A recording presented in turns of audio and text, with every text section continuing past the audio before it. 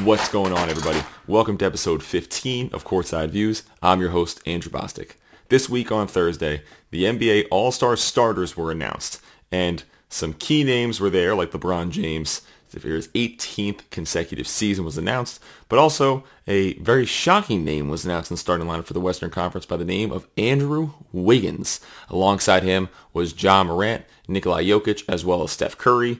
And for the Eastern Conference, you have Trae Young, DeMar DeRozan, Kevin Durant, Giannis Antetokounmpo, and Joel Embiid. Before we get into the Eastern Conference, we have to talk about how on earth Andrew Wiggins was named an NBA All-Star starter, let alone an NBA All-Star. When you look at Andrew Wiggins' numbers overall, he's averaging 18 points, 4 rebounds, and just over 2 assists per game, shooting a little over 40% from 3 and just over 42% from the field.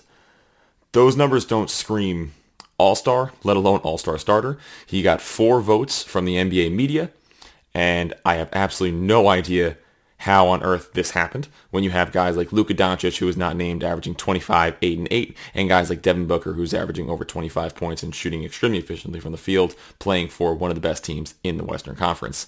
I understand that fans do have a vote, and that's a very important part of the process, and it makes it fun and enjoyable, but you want to see the best players. You want to see the players that are going to put in a show, that are going to be involved, and you want to reward guys like defense. You've seen Draymond Green, you've seen guys like Ben Wallace in there, who obviously don't bring a lot offensively, but they're so important to the game, they have to be a part of it. I don't necessarily know what Andrew Wiggins brings to this game that a lot of these players can't. It does suck because by bringing him into it, not even as a reserve, he's going to be in there for the final fourth quarter of this game. He's going to be in there for the start of the game. And from a fan perspective, he's not who I'm there to watch. If he was out here averaging close to 30, even in the mid-20s, I'd be a lot more impressed. But we saw what he did on the Timberwolves in a much more expanded role, and I think he's a tremendous role player. I think he's a very important piece of the Golden State Warriors, but he is not who I want to watch in the NBA All-Star game. For the Eastern Conference, I was very happy that when I did these predictions early on in the podcast, I only got one wrong, and that was because I thought Joel Embiid was not going to have enough games to be eligible to start, but obviously Joel Embiid has come back with a force and has turned himself into the MVP favorite so far this season, so I'm very happy to see him in the starting lineup. Zach LaVine has had an incredible season, but it makes sense to put in Joel Embiid over a guy like Zach LaVine. This team just looks fun. There really isn't any sub or snub that I would put in over one of these guys. You can argue maybe Zach LaVine over Trae Young, but just to get like more of a point guard perspective and try and keep it as kind of natural as possible, I think Trae Young's having an incredible season, even though the Hawks are in a downturn, as the 11th seed right now. I mean, Trae Young, what he does in the offensive end, you want to talk about, the spectacle of the All-Star game, the ability to put on a show, and if there's anybody that can match Steph Curry's shooting or at least try and get there, it's going to be Trae Young. So they're going to be pulling up from half court, throwing great alley-oops, running fast breaks. So that's what I'm here for. I'm rooting for the Eastern Conference all the way. I think it's going to be a really cool show to watch. And hopefully we'll see some really good All-Star reserves in there and some, mix in the first-time All-Stars. It's really great to see Ja Morant in there. Ja Morant has been playing out of his mind as a first-time All-Star, especially coming in as a starter. What he's been able to do for those Grizzlies teams has been amazing, and we will get into him and some of the other younger guys in the league. We are going to be talking about young NBA duos. I'm going to be featuring 3 of my personal favorite young NBA duos so far this season. I'm really going to be focusing on anybody that's 23 and younger. So it kind of removes like the Jason Tatum and Jaylen Brown of the world. So I'm super excited to get into that, as well as later on, before the trade deadline, I'm going to be featuring a breakdown of all 30 NBA teams. So be sure to check that out on YouTube, TikTok, as well as Instagram. So you're going to be able to see, what I think, how we can fix these teams before the trade deadline, and how that process is going to look like. So be on the lookout for that. And let's hop right into it. If you're signing up for an NBA League Pass subscription, or you're looking to illegally download and stream whatever NBA game you can, one of the first names you need to pull up are the Charlotte Hornets. The Charlotte Hornets have an NBA young duo in LaMelo Ball and Miles Bridges that are must-watch television. LaMelo being only 20 years old, Miles Bridges being 23. It's a great combo, as well as just so damn fun to watch. LaMelo Ball is definitely the leading star of this group, being the former number 2 overall pick. He definitely comes with a lot of pedigree, but he's leading up to it. I think obviously with Rookie of the Year last year and how he's been able to take a step up and kind of lead Charlotte into that top of the play-in, a potential top 6 seed as well, I think that he's been able to really step up and be that leader that this team needs. Averaging 19, 7, and 7. LaMelo has shown that he has the jump shot to do it. He's shooting over 7 attempts per game, and to be able to average about that 36%, you're going to slowly start to see him creep into that 40% gear, I think, later on in his career, but just based on that pure volume, and also not a lot of them are off catch and shoot opportunities. He does a lot for this team to create offense. He has one of the highest usage rates of point guards in the league. He's in the top 10, so for him to carry a lot of that burden on his back is very, very impressive. And what Miles Bridges has been able to do is kind of insane. I don't want to say it's like a Julius Randle-esque growth, but because Julius Randle kind of stepped himself into that all-NBA status, but Miles Bridges has definitely put himself in the conversation to be recognized as an all-star this year. He has gone from a 12.6 rebound, 2 assist season last year to now a 20.7 rebound, almost 4 assist season, and he's nearly increased his volume by double. You know, the coach has really put a lot of confidence in him to be a potential go-to option. The Hornets are a very balanced team, and I think Melo does a great job of just showing where these guys need to be. You have guys like Terry Rozier and Gordon Hayward as very reliable offensive players who can kind of get their own.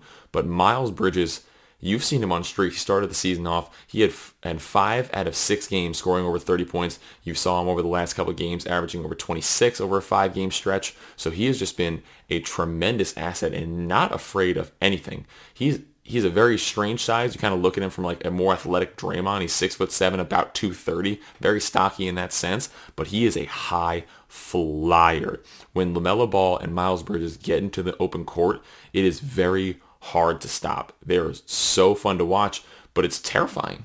You look at them in a 2-on-1, you just duck your head, get out of the way, because it's going to be an easy 2 points, because LaMelo has an incredible floater game. He is ambidextrous. He can work off his right or left hand.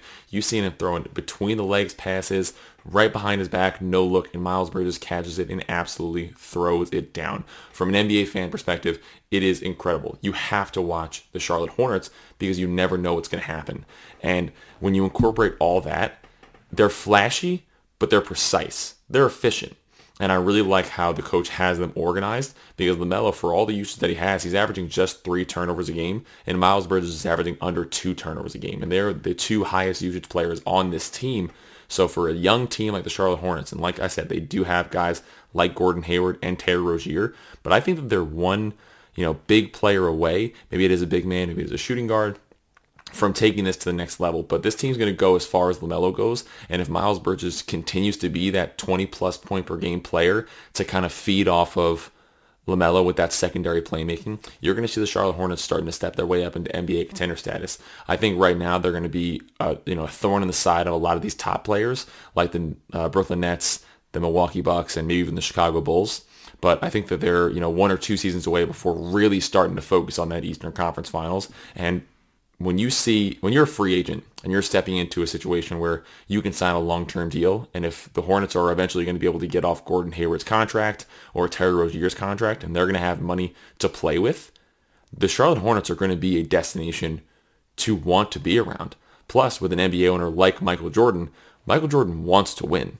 He wants to be a part of a winning culture. It's just who Michael Jordan is. So he's going to be willing to spend whatever it takes. Plus, leading into it, Miles Bridges is up for free agency. He's going to get himself $100 million. Then you're stepping into LaMelo Ball. He's going to be getting some paid too. So that's 2 max contracts on your roster. So you're going to have a very finite amount of time of how to build this team out. You have the bird rights right there with these 2 young star players stepping in. But you're going to have to act fast, but you're only going to have so much cap room. You saw what Atlanta was able to do when they went out and signed Bogdan Bogdanovic. They went and signed Danilo Gallinari. They were able to use all that cap space before they gave John Collins and Trae Young those max contracts and build around it. So I think the Charlotte Hornets kind of needs to take a playbook out of that, and you saw how well it worked out for the Hawks to be able to, swoop their way into the Eastern Conference Finals. I think if the Hornets stay a little bit more organized and can push in that way, you can see the Hornets playing in the Eastern Conference Finals hopefully soon. There's a team that's taking the NBA by storm, and that's the Memphis Grizzlies. The Memphis Grizzlies are entering the upper echelon of the Western Conference, playing with the big boys like the Utah Jazz, the Golden State Warriors, as well as the Phoenix Suns. And they are led by a very unlikely duo in Ja Morant and Desmond Bane. Being 22 and 23 years old, respectively, they are coming out firing. You hear a lot of conversations, obviously, about Ja Morant, and for good reason. He's an MVP candidate. He is a most improved player candidate. He is an all-star starter. The list goes on and on. He has improved his jump shot. He's increased his playmaking. He's increased his efficiency. He's leading the team on defense. Ja Morant can do anything and everything. But a big thing I would really want to feature is his running mate. Because he has two options. You have a guy like Jaren Jackson Jr. and you have a guy like Desmond Bane. The reason that I'm going with somebody like Desmond Bane is because of the pure consistency factor. I love what he's been able to do as a shooter. Desmond Bane has stepped up this year. He's put himself into the most improved player category by increasing his points by over 10 points. He's shooting very efficiently at 42% from three, increasing his three-point attempts by over 3 a game, almost at average 7. So for him, he's shooting 42% for back-to-back seasons. He's entering that elite category, and he's got just such a great build. He's 6'5", 215, and he has incredible secondary playmaking. For him to be able to do this and play such a great complementary role, Ja Morant attracts so much attention. Players like Ja Morant are going to lock down that all-star starter position. For realistically, they're going to monopolize it. They're going to look at it like a CP3, and they're just going to be in that role for 10 plus years. That's the kind of player Ja Morant is, and it's terrifying, and it should scare the hell out of the Western Conference. But now you have the perfect complementary player to Ja, because Ja is going to attract two players every single time he drives, and he's going to grow in his playmaking every single time. So for him to be able to get involved, get in the paint, and kick it out to an elite shooter in Desmond Bane, who's going to knock down shots on a consistent basis, that's going to level this team up. That's been a big knock on a guy like Dillon Brooks, who just hasn't had that consistency on the three-point range. He's got a great body at 6'7", 225, and takes on a lot of those bigger wing defensive roles, but he really doesn't have that offensive consistency. He's, splurged out and gone off for like 25 points on multiple streaks. He's averaged over close to 20 points per game, but just doesn't have that consistency piece to really pull it all together. I love what Desmond Bane is able to do next to Ja Morant in the backcourt, and I think that's going to be a massive future for this team. You're looking at what Ja and Desmond Bane are able to do. They run a little bit also of a two-man game. You see what they've been able to do in Taylor Jenkins' offense and how it's so free-flowing. He's been able to run Desmond Bane in a pick and roll and move Ja off the ball as a cutter, move him coming off screens, and kind of running him in that Steph Curry sense, but a lot of those elevator screens come right back to the top, and you see Ja break off it and start that pick and roll off it like off of Jaren Jackson Jr., and also throw some back screens from Steven Adams. This team is going to be a powerhouse in the Western Conference for a very long time. If the Warriors are going to continue to be the evil empire that they are, as well as the Phoenix Suns, they're a little bit older. Obviously, you have the Warriors stars who are in the 30s. You have the stars of the Phoenix Suns who are in their 30s as well. Devin Booker's young, same with Ayton, but CP3 is that engine. Does this team look different once CP3 is removed? I think so. The Memphis Grizzlies are young. They are led by a young Ja Morant, and he is going to take this league by storm. And if they stay right, Memphis Grizzlies are going to be here for a very long time. But it's going to come down to money. Memphis Grizzlies are a small market team. Are they going to pay a premium price to keep this core team together? I'm not too sure. I hope so. I really want to. As a Cleveland Cavaliers fan, I want to see small markets win. I was very hyped when the Milwaukee Bucks were able to come away for the championship. I love when teams are able to do that. So they're going to need to sign Ja. He's going to work himself into a supermax by making an all-NBA team, which is he's pretty much a lock for if he keeps playing at this rate. And then Desmond Bane is going to work himself into a nice contract. Jaren Jackson Jr. just got himself $100 million. That money's going to start adding up. And while Ja Morant is able to elevate his game, it's going to be up to these guys to constantly find diamonds in the rough, constantly find this great talent, but also lock them up long term. I'm not saying they have to take team-friendly deals. I'm not saying anybody should have to do that, but they're going to have to manage their money very well and enter that luxury tax in some capacity if they're going to want to play with the big boys. You see how much the Golden State Warriors are paying because they want to win. I want to see the Memphis Grizzlies do that, and hopefully they'll continue to do something along those lines so the Memphis Grizzlies can be championship contenders for a long time. A team that was expected to be near the lottery of the Eastern Conference now has two budding young all-stars in Darius Garland and Jarrett Allen, and that's the Cleveland Cavaliers. These two at 22 and 23 years old are taking the league by storm and have turned into one of the best pick and roll runners in the league. Both of them right now have the potential to be NBA All-Star reserves, and they both deserve it. Starting off with Darius Garland, he has taken the loss of Ricky Rubio, the loss of Colin Sexton, the injuries that have happened throughout the season, the COVID protocols that come along with it, and he has led this team in points as well as assists, averaging 20 points and 8 assists per game. He has increased his shooting, he's increased his volume, his handle is absolutely incredible, and his IQ is off the charts. Coming out of Vanderbilt, he was an incredible shooter, but a lot of questions were about his passing, and unfortunately because he got injured early in the season, he only played in 5 games. He did not get the rep of being able to be a pure point guard. A lot of them saw him as a combo guard, potentially as a poor man's Damian Lillard, which in my opinion is a great comparison, but it's very tough to see if he was going to be able to run an offense. And what he's been able to do stepping into his 3rd season and being the go-to guy where the offense runs through him, you see what he's been able to do, as well as similar to like what LaMelo has done in Charlotte, as well as Ja Morant has done in Memphis, and just run the offense through them, saying, get on my back, let's do this. How he's been able to pair with a guy like Jarrett Allen has been second to none.